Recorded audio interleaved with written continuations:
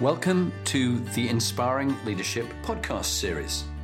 This is aimed for you aspiring leaders, whatever level you're at, whether you're beginning out in your careers as managers and leaders, whether you're in middle ranking roles, or whether you're CEOs and chairmen of boards. There's always something we can all learn. And it's particularly the skills, stories, tips and techniques that you can pass on to those you lead and your teams.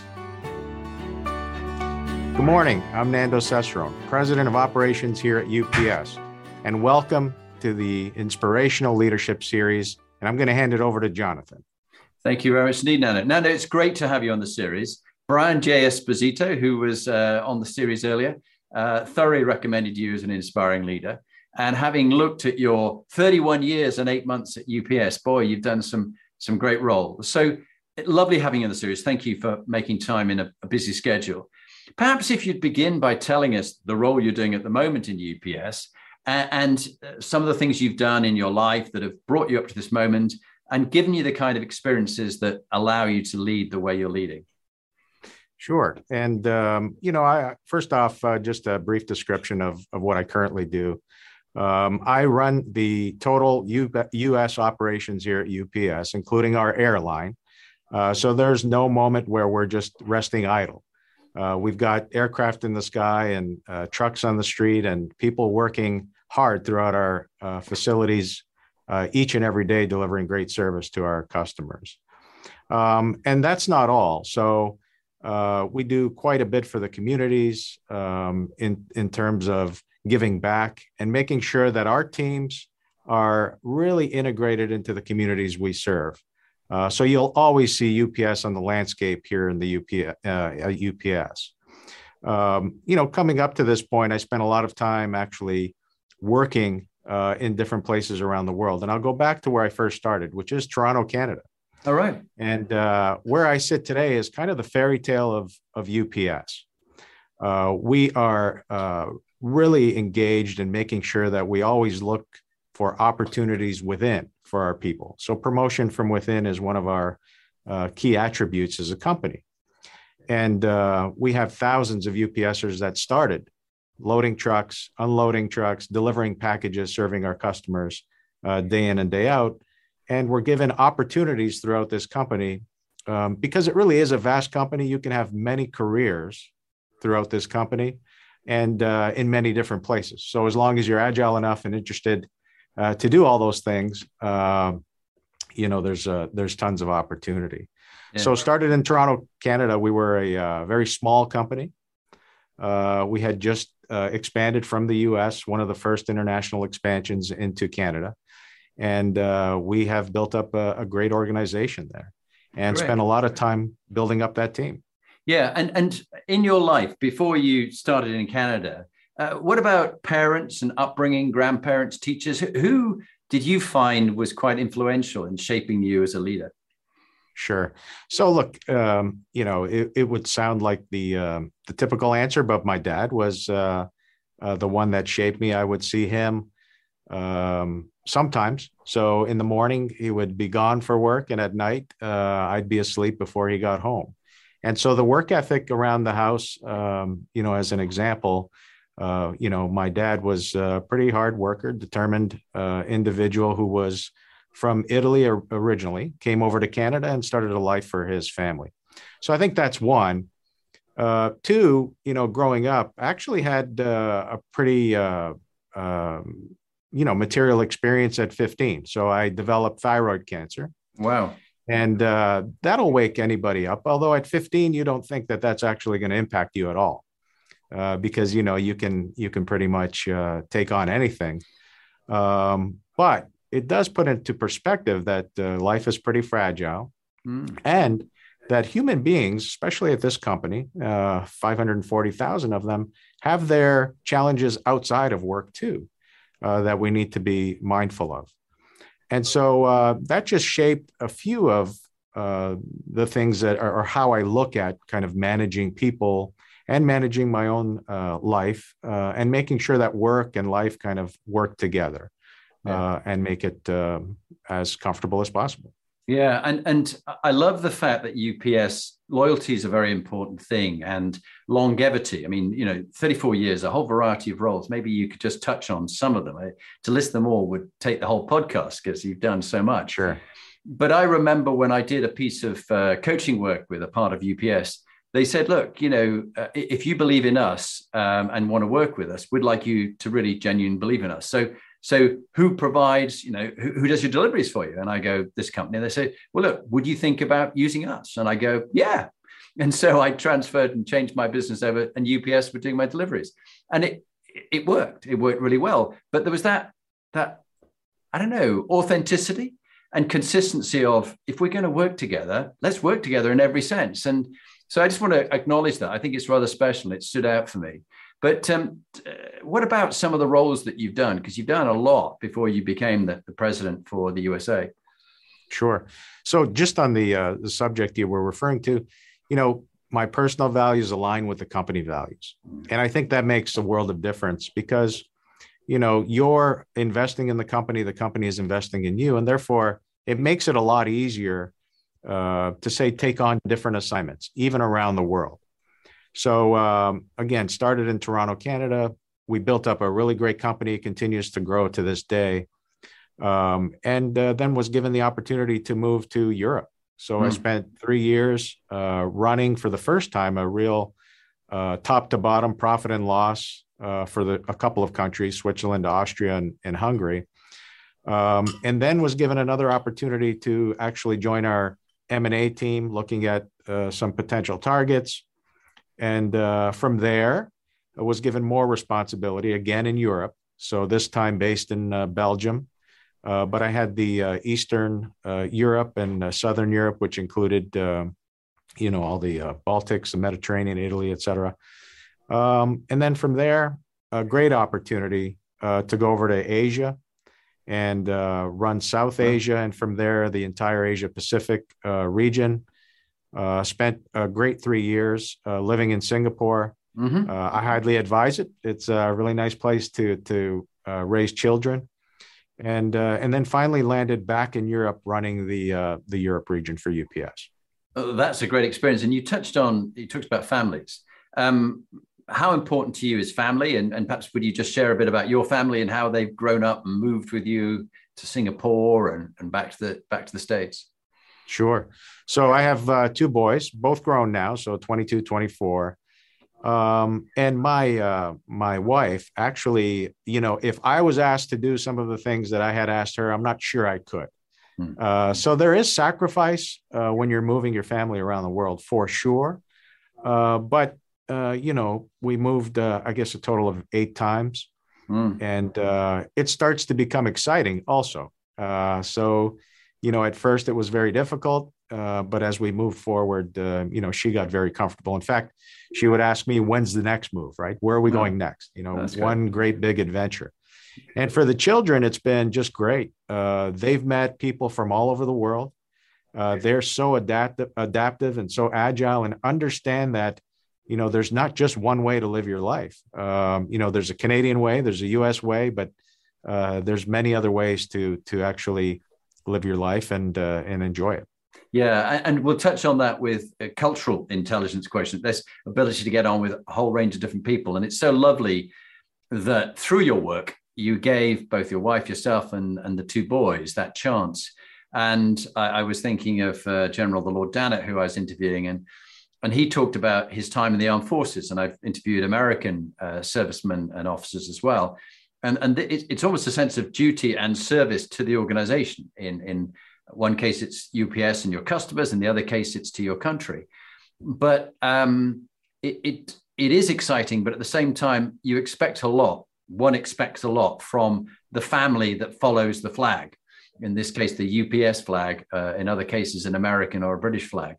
How hard do you think it is for? I mean, you clearly you had a very supportive wife, but for other people, of the 540,000 people who are in UPS, what do you pick up that people find the hardest thing with this moving the families around as they serve in different parts of the world? Well, certainly they're leaving family behind. And so that daily or weekly or monthly connectivity is really now going to be accomplished through digital means. So you may be able to FaceTime and some other means, but it really is not the same as celebrating unique holidays with people face to face and having a meal and a sit down together, or just knowing what's going on day to day. You kind of lose that connectivity with your family and friends. Mm. So there is a great big sacrifice there that may not sink in exactly at the onset, but over time, I think, both myself and my wife started to feel a little bit disconnected from the rest of the family. So brothers, sisters, aunts, and uncles.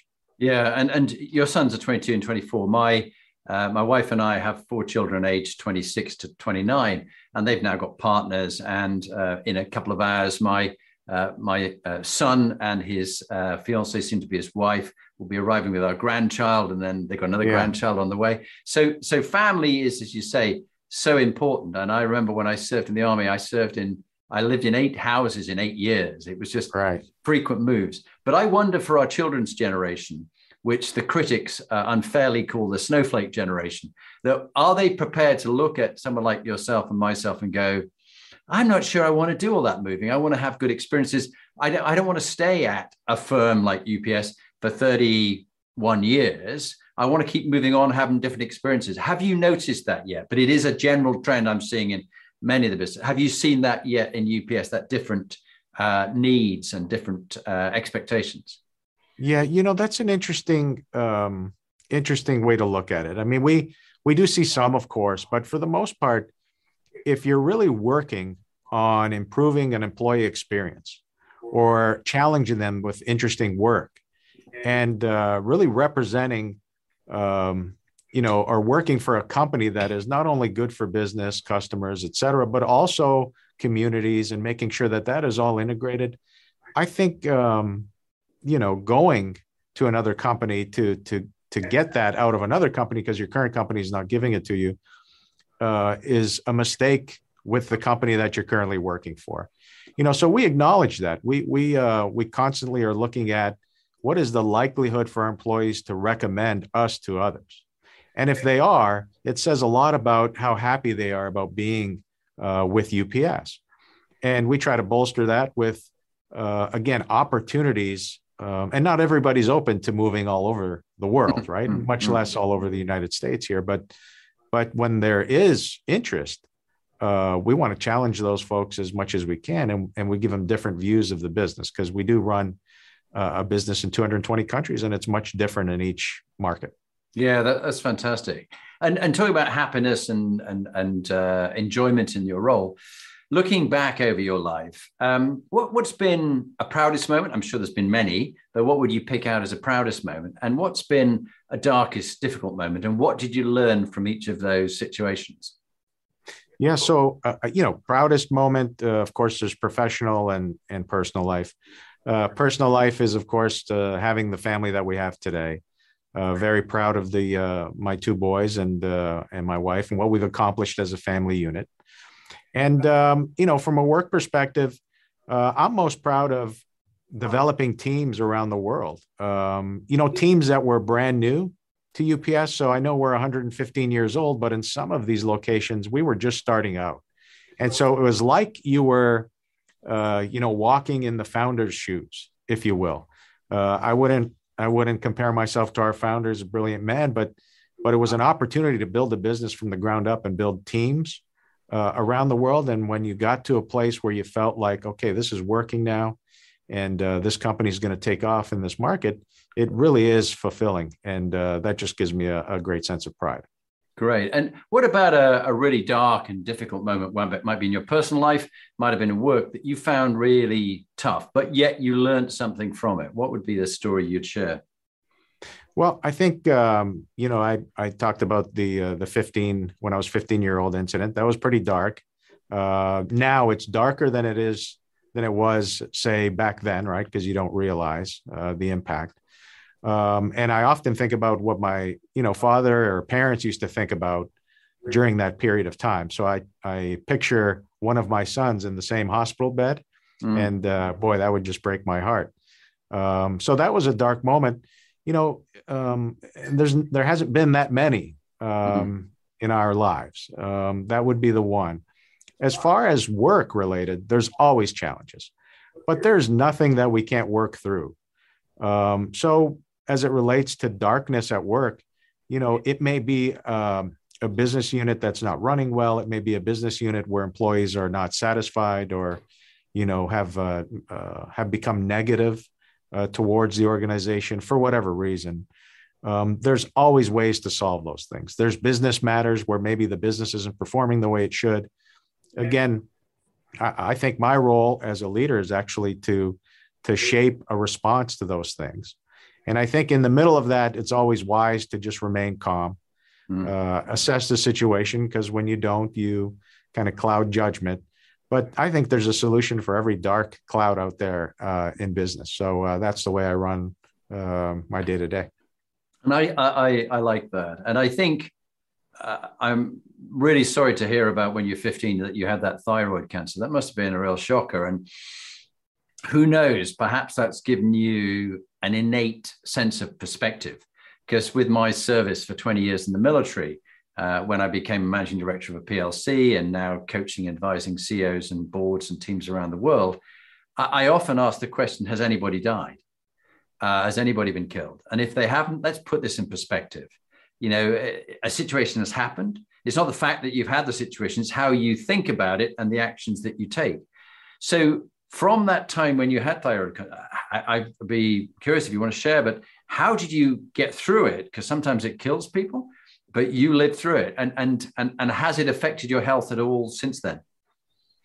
So thanks for asking. So no, that everything's been fine since. Of course, I go quarterly just to make sure everything's okay. But at the time, you can't really appreciate it. So in that moment, and I remember it vividly, so I can remember those days, you don't think anything bad is going to happen, right? You're 15, you're invincible. But when I think about it now, there's tons of opportunity that something could have went wrong. And of course, I think about, how other people may be going through those same experiences and how we should be understanding of those things, that people are not machines. They want to work for your company, but they don't work because they should want to work there. There should be a willingness to do great things for your company. And so you have to acknowledge that people aren't just, a piece of the company, an asset.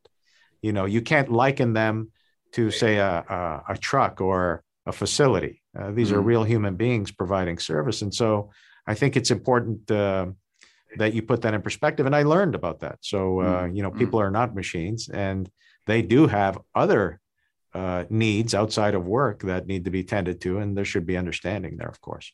That's a really lovely segue into my next question, which I was going to ask you, which is like, you got the two boys who are 22 and 24, and many people listening to this around the world, they've got young children growing up. Knowing what you know now, after all these years of experiences, of successes and turning around teams and difficult situations and starting up new ones and mergers and acquisitions, what bit of advice would you give to the young Nando, the one who perhaps was 16 to 20 years old, got over your thyroid cancer? And if you could travel back to the future in the DeLorean car and step out and say, right, hey, Nando, this matters. Worry about that, but really don't worry about this. What bit of advice would you give to yourself, which would work for you, but it might actually apply for others as well? What would be your bit of advice? Sure. I would say don't sweat the small stuff. Yeah. Look, I think at the time, it would also be listened to wise people, right? People that have experienced a lot more than you have when you're 17, 18, or 20 years old. And fortunately, I started with this company, believe it or not, while I was attending school across the street from our facility that was opened up in Toronto. And, I give credit to UPS too. I was just a kid at 18 working for a company. And, I learned quite a bit of how to be a responsible adult with UPS.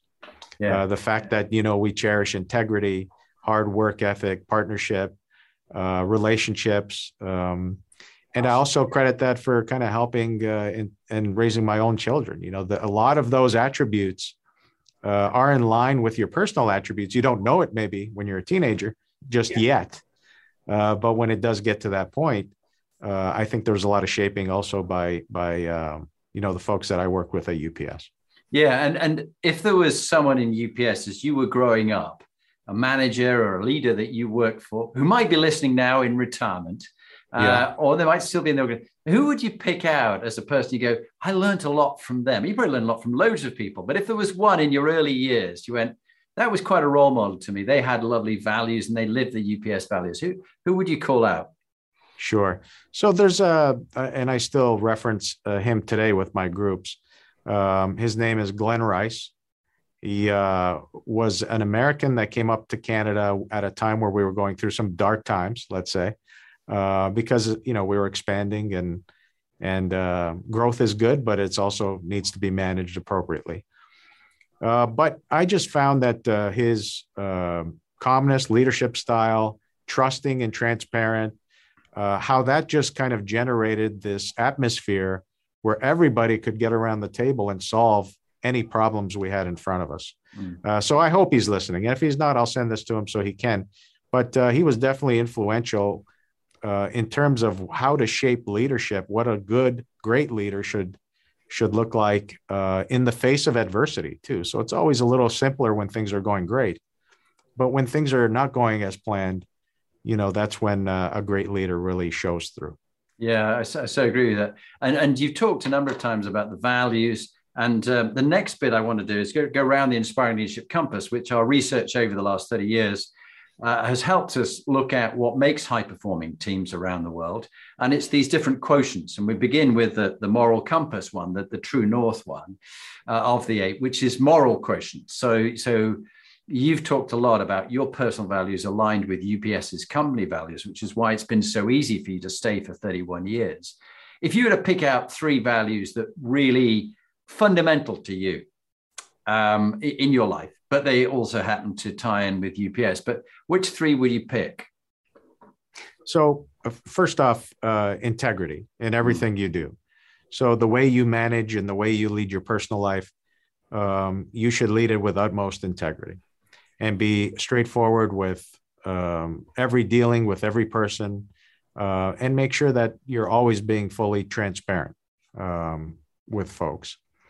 And then I would also look at, when I think about leadership, I think about putting myself in the shoes of the people I'm asking to do the work of. And so I think it's important that you're realistic, that there is no expectation of perfection in this business, especially this business that runs 24 hours and has many human hands in the middle of delivering service. And then, of course, I think there's a need to be innovative and be open to new ideas. I don't think you can continue building a team if you're not willing to listen to ideas that are different from your own views, but also the views of the rest of the team. So it's important that people develop trust, if you will, to be able to bring those thoughts to the table. And then as a team, work the best solution. It might be totally different from what you do today, but it's so important. And that trust factor is kind of the glue that holds everything together. Very interesting. General Lord Dannatt was saying 2 things that were really his top tips. One was character and the other one was integrity, which you've talked about. And he was rather harsh on our Prime Minister, Boris, where he said, Boris has character. And, his scruffy look and, everybody sort of warmed to him because he's just, easygoing and sort of bonhomie. But the integrity bit, do people, so character will make people follow you, but trust will, how far will they follow you and how much will they be committed to, can they utterly trust everything you say? And when trust is gone, a leader should go.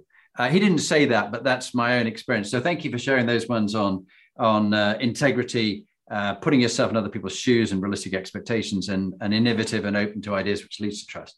The next one round the 8 is PQ, which is purpose quotient. What gives your life meaning and purpose? Why you do what you do, why you are still doing what you do now. What gives your life meaning and purpose, Nando? So I actually love what I do. So, we perform a miracle every evening. I don't think everybody thinks about it in that vein, but with precision, we're delivering 25 million packages around the world, pretty much each night. And we're sorting, 45 or 50 million with precision. And that sounds great from a business point of view, and it looks great on a spreadsheet, and it all makes sense in the end financially. But what we are delivering is healthcare. We're keeping economies moving. We're helping countries in the world to grow their economies and businesses, especially small businesses that are in this internet age trying to become larger businesses, not the traditional big business model. But we're assisting all of those potential dreams, right, come true for a lot of people out there.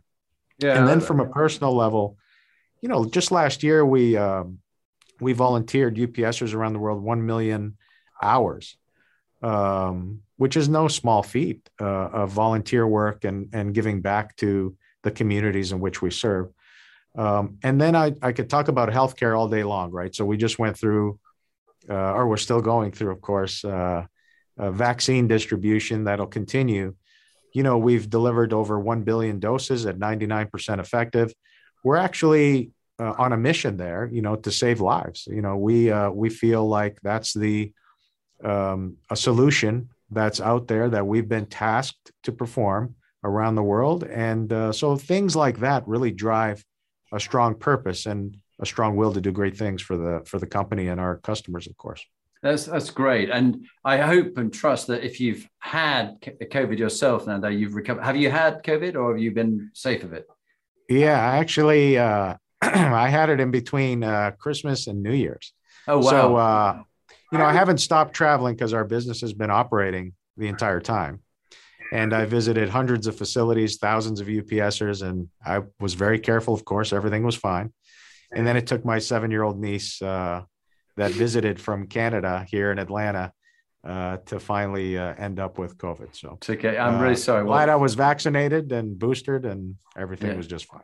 Well, that was sensible. And for those who are listening on Apple or Spotify or other podcasts to this and haven't seen the YouTube video of our conversation today, they won't know that you look like some sort of Superman figure with this perfect shaped torso. And so I've got to ask you, the next question is on health and well-being, mental health and physical health. How do you keep yourself in great shape physically? And what's a tip you'd give to others mentally that works for you that others might listen to?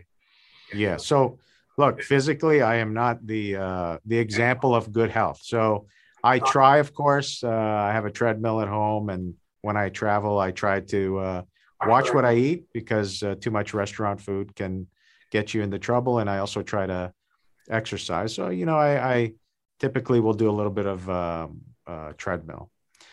Mentally, I think it's important that you give yourself a break once in a while. There are times when we are so busy that you don't shut down at all, and it's just work, work, work.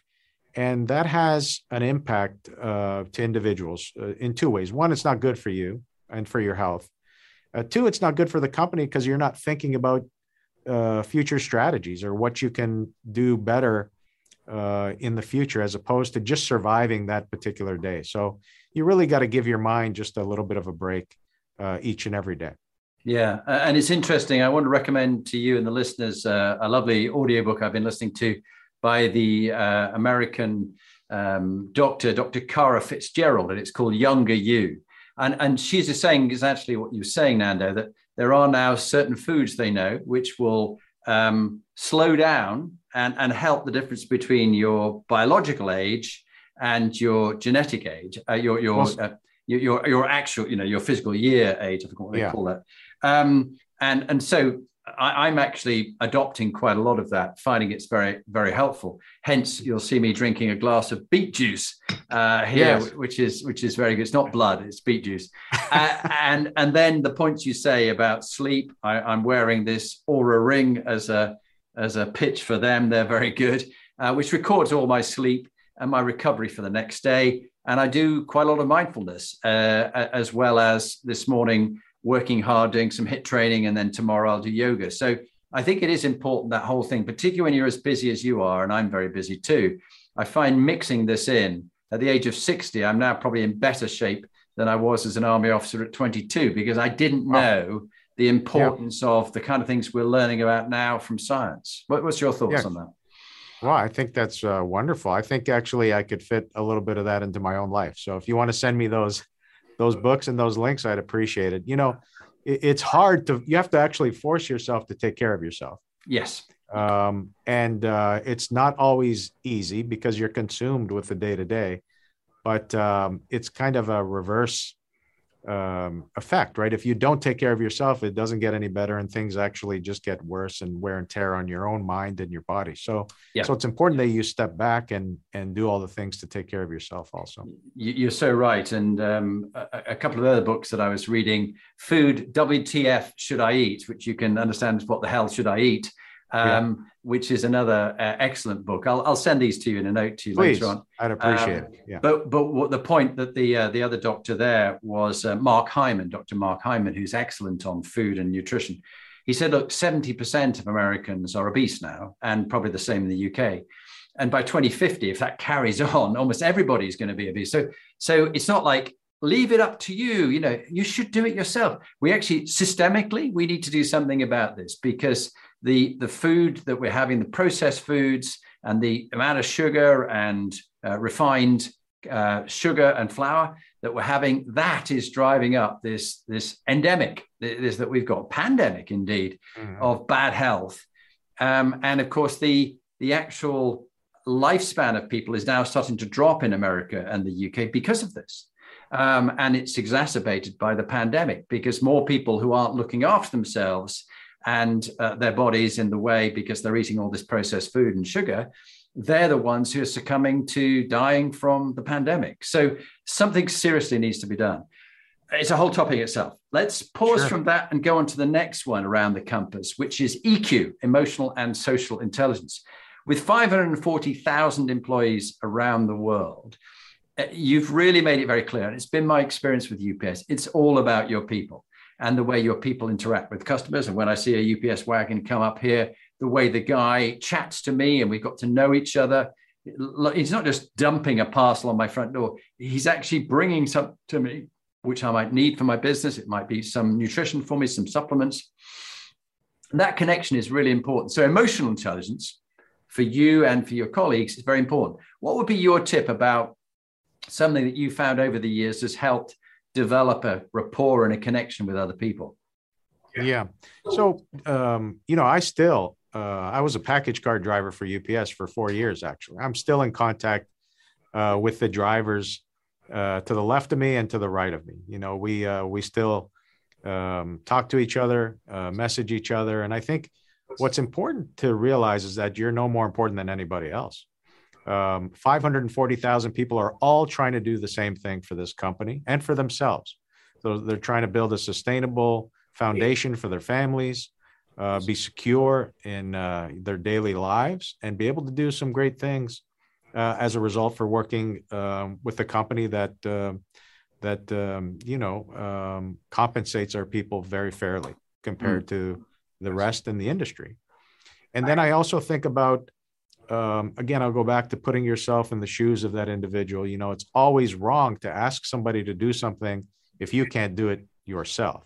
And so having the ability to walk the talk, if you will, is very important, at least for me, in motivating those employees.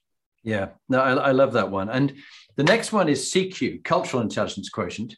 You've talked about your travel around the world to some fascinating places, Belgium and Switzerland, and then Singapore. And with 540,000 employees, you've got such a cross-section of people. So this whole area of cultural intelligence and understanding people who are different from you, the whole area of diversity, equality, and inclusion, which is getting rightly so, such a high priority these days, alongside health and well-being. What would you say is so important for you, a tip about having good cultural intelligence and recognizing people who are diverse and different from you? Sure. So first off, traveling to those different countries and also, living in a few of them, presents a challenge, but I think the best way to handle that challenge is to listen and appreciate everything culturally that the folks in those particular countries and cities, how they live their lives. And I think it's always, you got to be very careful that you don't go in as in this case, the Canadian or the American, and impose your own views about how things are done at work. The best piece of advice I could give is just listen and understand what's important, and then support. As far as a company goes, I think this is a very powerful lever in relation to making sure there's diversity across the organization, diversity of thought, understanding that different viewpoints come from different places. And when you gel all that together, you are building a really, really great organization. And we don't just talk about it, we actually do it, right? So our board, if you take a look, is one of the most diverse boards. Our executive leadership team here, which I'm a part of, very diverse. And then as you go down and cascade in the different hierarchies across UPS, you'll see the same. And that's done purposely. And that's really done to make sure that we get the best of everything. Yeah. And it really does work for a company like UPS, but other companies as well. No, it's very important. And of course, historically, people like the English, and sometimes, sadly, the Americans and the Canadians, not Canadians so much, but more English than the Americans, were always the ones who, do you speak English? And, yes. In America, we do it this way. And of course, now there's a lot more sophistication thank God, in the English and the Americans who are traveling around the world to understand somebody else's culture and how things are done in China, which are very different, whether it's the community rather than the cult of the individual succeeding. And so it's a skill in itself, which really, until the day we die, we never stop learning about difference and respecting that. And my Harvard professor, when I was on a course at Harvard, Donna Hicks, did a lovely book on dignity. And she's got her 10 rules about dignity and how you treat people with dignity, but 10 violations of dignity, which if you want, I'll send those to you. It's quite interesting, very, very simple, but I think probably would resonate for you. So that's something I'd recommend as well. And Jonathan, actually got a taste of that when we were opening up operations in Canada. Yeah. It was a lot of Americans, because the company was founded here, and starting operations in Canada was a huge team of Americans that came up, and there were differences, of course. And if you can imagine, in the 70s, it was, it is this way, right? And so I was on the tail end of the expansion, but you could see that there was that behavior that you described, right? And that just doesn't work, because, Canadians don't see themselves as Americans and vice versa. And they've got a unique personality. So pretty interesting stuff. And that goes on all over the world, of course. And that's one lesson you probably should pay attention to and not take with you when you're working in different countries. Oh, it's so true. And you made me smile there, Nando, because one time when I was chief of staff of the Army's largest brigade, and I was learning a lot from it, we had to set up an exercise in Australia. And we were trying to help the Australians prevent the East Timor massacre. I remember there were militias who were killing and murdering and raping people. And so the Americans sent a brigade headquarters, the British sent a brigade headquarters, the Canadians did. I'll come back to that in a minute. New Zealand sent their brigade, so they had a brigade. And we all came together. We did some wargaming, bringing our experience of Bosnia and Northern Ireland and things like that. I had a very good team of high quality leaders who I learned much more from. I was just the chief of staff with the brigade commander. But the Canadian team was the French Canadians, who were very proud of being very different. So in their particular case, they were sometimes used to people saying, "Are you Americans?" And they go, "No, we're Canadians. We're French Canadians."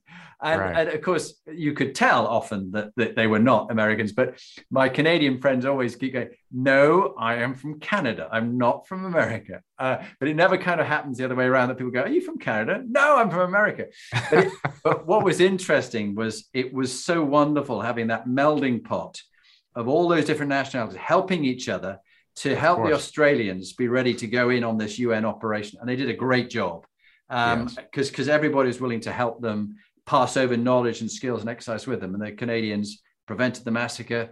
And I suppose that's why I went to the palace to meet the Queen and get my MBE. But it was a very, very special time, which talks about tough times, resilience, RQ, resilience quotient. You've had some good times and some bad times. You've had some tough teams you've had to set up. Things have never kind of worked out always as you hoped. And I think that's part of the health problem for many people is this is how things are. This is how they want them to be. And they can't come to terms with the fact that this is not this. And actually accepting how things are, trying to change it by all means, is often the problem for people's mental health.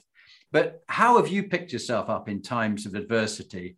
And what gives you resilience to get through those tough times you faced and you will face? So look, I think with any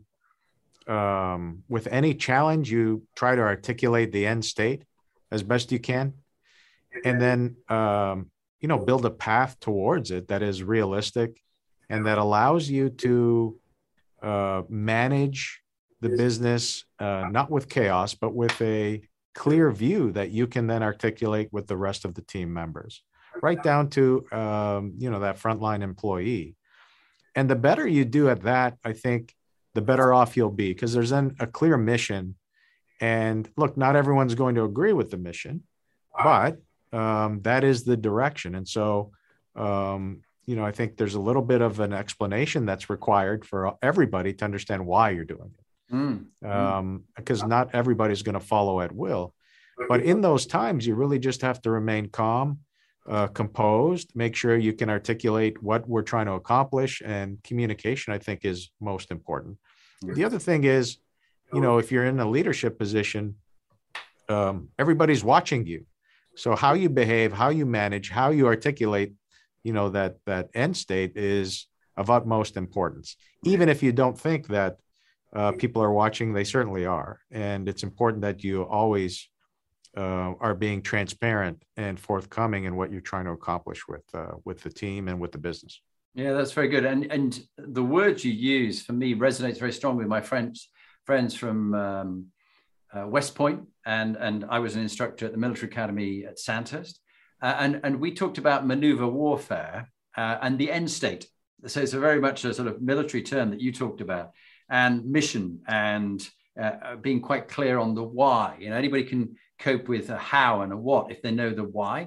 Right. And so I just wondered, have you ever sort of read much around sort of the military approach to business and operations? Because it sounds as if it's almost embedded in your psyche, in your culture. Is there a military connection anywhere? No military connection, but we used to refer to ourselves as the Brown Army. We were a little bit more regimented, let's say, in the early days of UPS. But I think, there has to be order. There has to be a process or processes that make sense to people, that are executable, that are realistic. And there has to be the what's in it for them, right? So what's the with them for people? Mm-hmm. But at the end of the day, it's that end state, or what you're trying to accomplish, must be articulated in such a way that everybody has firm belief that it's the right thing to do. Yeah. And as long as that's the case, and you can then work on, of course, like you said, all of the hows, and that kind of becomes easier to do if everybody's working towards that end state. Yeah, and it's lovely you mentioned WIFM, and I just want to pick up on that because it's a favorite term for me. The WIFM, what's in it for me, or WIFI, what's in it for you? But there's the other side of it, which whammy, what's against my interests? And always I find when you've got a situation and you've got stakeholders involved, how do we get them to increase growth by 50%? And I go through all the stakeholders on that page. What's in it for me, for that person? What's against their interest? What's in it for him? What's against his? What's in it for her and against her interest? And it's always quite interesting looking at both sides of the equation, and therefore how you need to roll the boulder a bit more to make it that it's acceptable to them. Brand is the next area, brand quotient. A number of the CEOs and leaders I work with, the most profound moment for them is when I get 20 other leaders to complete a 360 Inspiring Leadership survey on them, and with comments, but also do phone interview with about 10 to 12 of the key leaders in their life who've also done the survey. And those two things, that subjective and objective reports, give them really profound insights. They think they know themselves well, but until they get that fed back to them, some of them have a sulk. Some of them are not happy with what they hear. It doesn't fit with their image of themselves. They are wrong. No, it's their perception. But what have you done to do your own version of 360 with an independent person giving you feedback? And what have you learned from that? Were there a couple of things you'd be prepared to share in the sense of openness and vulnerability, where you go, I could do better at this, and I'm working on that right now from my 360? Yeah, so for me, I'm constantly looking for feedback from my direct reports, of course, and then, of course, from the entire employee work group. So we constantly are surveying to see how we're doing as a management team. Externally, I do have a coach, and I actually support that, because the coach has a very objective view, right? It's not UPS or, UPS is not kind of not manipulating is a better term, but say influencing how that person is coaching you. This is just a person from another company, and it's their job to tell you the truth. And so that has been very helpful. I actually enjoy the conversations because there are blind spots. As much as you think you know yourself, there are blind spots that you may not know. And of course, that coach, if they're really good at what they do, are able to put that in front of you. And then, of course, you can address it in a way that is helpful for you as a leader. So yeah, I actually subscribe to coaches. I am very proud. I have my own coach as well. And we, if you don't think it's good for other people, why don't you have one yourself? Right. And I'm always learning from my coach, who just challenged me a bit of they support me, they challenge me, and they inspire me to raise my game. So I really am delighted to hear you've got that, and particularly learning about our blind spots.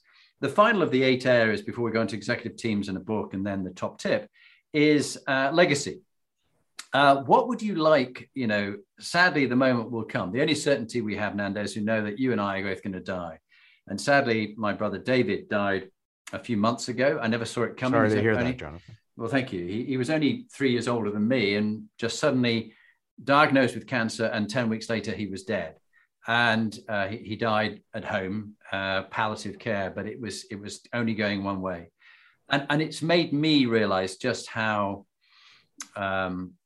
fleeting our lives are, and that it is going to end in one way. So knowing that you will die at some stage, Nando, what would you like your legacy to be from your professional life? And what would you like people to say about you in your personal life?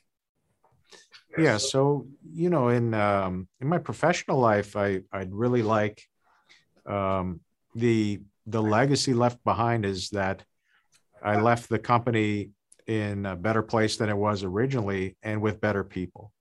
So I hope to build people up that are much smarter than myself, that are much better at what I do day in and day out. And so I look at that, and that drives me to make sure that I'm teaching, that I'm coaching, that I'm giving people the environment to learn and become better executives and better leaders. And the more I can do in that space, I think the better. And I hopefully will be remembered at work for doing just that, building those teams to allow this company to continue well into the future. It's 115 years now.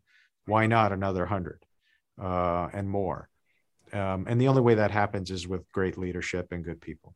Yeah. From a personal level, look, I just want to be a hero to my children. And, I try each day to make sure that I teach them the things that I learned that are helpful. Of course, when they were a little younger, they also could have looked back and thought, maybe I should listen to the wise person, but I hope that's the way they see their dad. And I do everything I can to make sure I set an example for those two young men. That's lovely. Thank you for that. We're almost at the end, but this is quite an important area, and you've done so much of this. Teams, and executive teams in particular, now at the level you're at, sometimes they're toxic. and they need to be turned around and made healthy and high performing. Could be one member, it could be the culture, the way things were, it could have been your predecessor who allowed it to go rogue. What would be your bit of wisdom that you found worked to turn a team around when it's not as good as it should be? It might be toxic, but what have you found as an action that's turned things around from your perspective that you would recommend to others? Yeah. I think it's important that you assess the team initially. When you take over that particular team, and make sure you've got the right talent. So you should assess the fact that we've given those folks everything they need to be successful. So don't rush to judgment. But if you've created a great environment with all the right tools, and I go back to putting yourself in the shoes of that individual, and you feel like, yes, this is a good environment, a fair environment to be able to be successful, then it's about, okay, who are the team members that aren't willing to participate? And so you have to be quick to assess and then make decisions on the team. And the best team on the field wins, right? After all, this is a business, and you are competing with a lot of market dynamics, untraditional competitors, new competitors, old competitors, and the best team on the field wins. So it's imperative that you make those judgments rather quickly, but only after making sure everybody has had the tools, the training, the environment to be successful in. And I think when you take a team over like that, first things first, make sure the environment is right. Create the environment so people can win. And then I think the cream rises to the top, and you can see who's playing and who's not willing to participate. That's a lovely way of putting it. And then in your learning, all leaders are readers. I'm dyslexic, so I listen to books. I think I've got 200 I've listened to in the last 3 years. So I'm just sponging it up, and then hopefully sharing it with leaders like yourself and other CEOs and presidents. But of the books that you've read in the last year or so, what's one that you found has been really good that you recommend to other listeners to read? You found it really helpful? Yeah, so there's two, and typically read when I travel. So there's Simon Sinek. I don't know if you've read any of his books, but two interesting ones, because I was interested after the first read, was Leaders Eat Last, right? So I think it's important that you set the example for your folks and create an environment that's not always good for the leader, but good for the people on the team. That creates that strong team. And then there's The Infinite Game, which speaks to managing a business in two ways: quarter to quarter or with a long-term view. And of course, you have to have both in balance, because you have other stakeholders that are interested in, different ways on how a company performs. So, the investors would love every quarter to be great, but it's not always necessarily, the decisions you make in that quarter that allow you maybe to be successful may not be good for the company long-term or the people in it. And so you have to balance that equation out. And that book goes into nice detail and great examples on, companies that have actually made the wrong decisions in the past. Yeah, I've enjoyed both those. I would second your choices there. Great. No, thank you. So we're in the final stage. If you just introduce yourself again, and where you work, and just share your 2-minute top tip, your leadership top tip that you have found to be most profound for you. And we'll finish the recording there and then a chat at the end. But so Nando, over to you. Would you introduce yourself again? Sure. So I'm Nando Cesarone. I'm U.S. president here at UPS Operations. I also run our airline, which operates 24/7 around the world. I started with UPS 32 years ago in Toronto, Canada, a small company that we've grown up into a great big company in Canada, and being able to serve that country. Spent the majority of my career actually overseas. So a lot of time in Europe, about 13 years in total. Had cycled through Europe 3 times, had an opportunity to work in Asia Pacific for 3 years. And then here in the U.S. now, it's been, I guess this is going on the 4th year. So That's what I've done. And I could tell you that, humble beginnings, right? So I started out of school as an 18-year-old loading package cars. And those were for drivers that were delivering their routes that day, anywhere from 4 to 6 of those routes each day. And I was studying at the time, which was a challenge within itself because those shifts usually start at 3 or 4 a.m. in the morning. But from there, really just fell in love with the company culture, the people, the partnership, and had so many more experiences. I was a driver for the company. I ran hubs, transportation networks, package centers, some industrial engineering in there, and then on and on and on throughout the career. So just many, many different careers in different places with a very interesting company. Yeah. And what would be the top leadership tip that you'd give? This has served me well, and here's a tip to you. What would be your favorite tip? Yeah. So my favorite tip is you cannot manage every idea within the company from one office. It really does require you to have and build a network of people that are much smarter than you. And so I surround myself with great people. And those people are making decisions each and every day that impact the lives of many, and of course, the business results. That's brilliant. Yes, I love that. An army of giants. Surround yourself with an army of giants, people who are metaphorically 2 inches taller than you. Nando, sure. Thank you very much indeed for being in the Inspiring Leadership series. It was a fabulous story and experiences you shared, and we're very grateful to you. Thank you. Jonathan, thank you. And I always appreciate just talking about UPS and reminiscing about, my career. And I learned a lot about you today. So thanks very much. Thank you very much.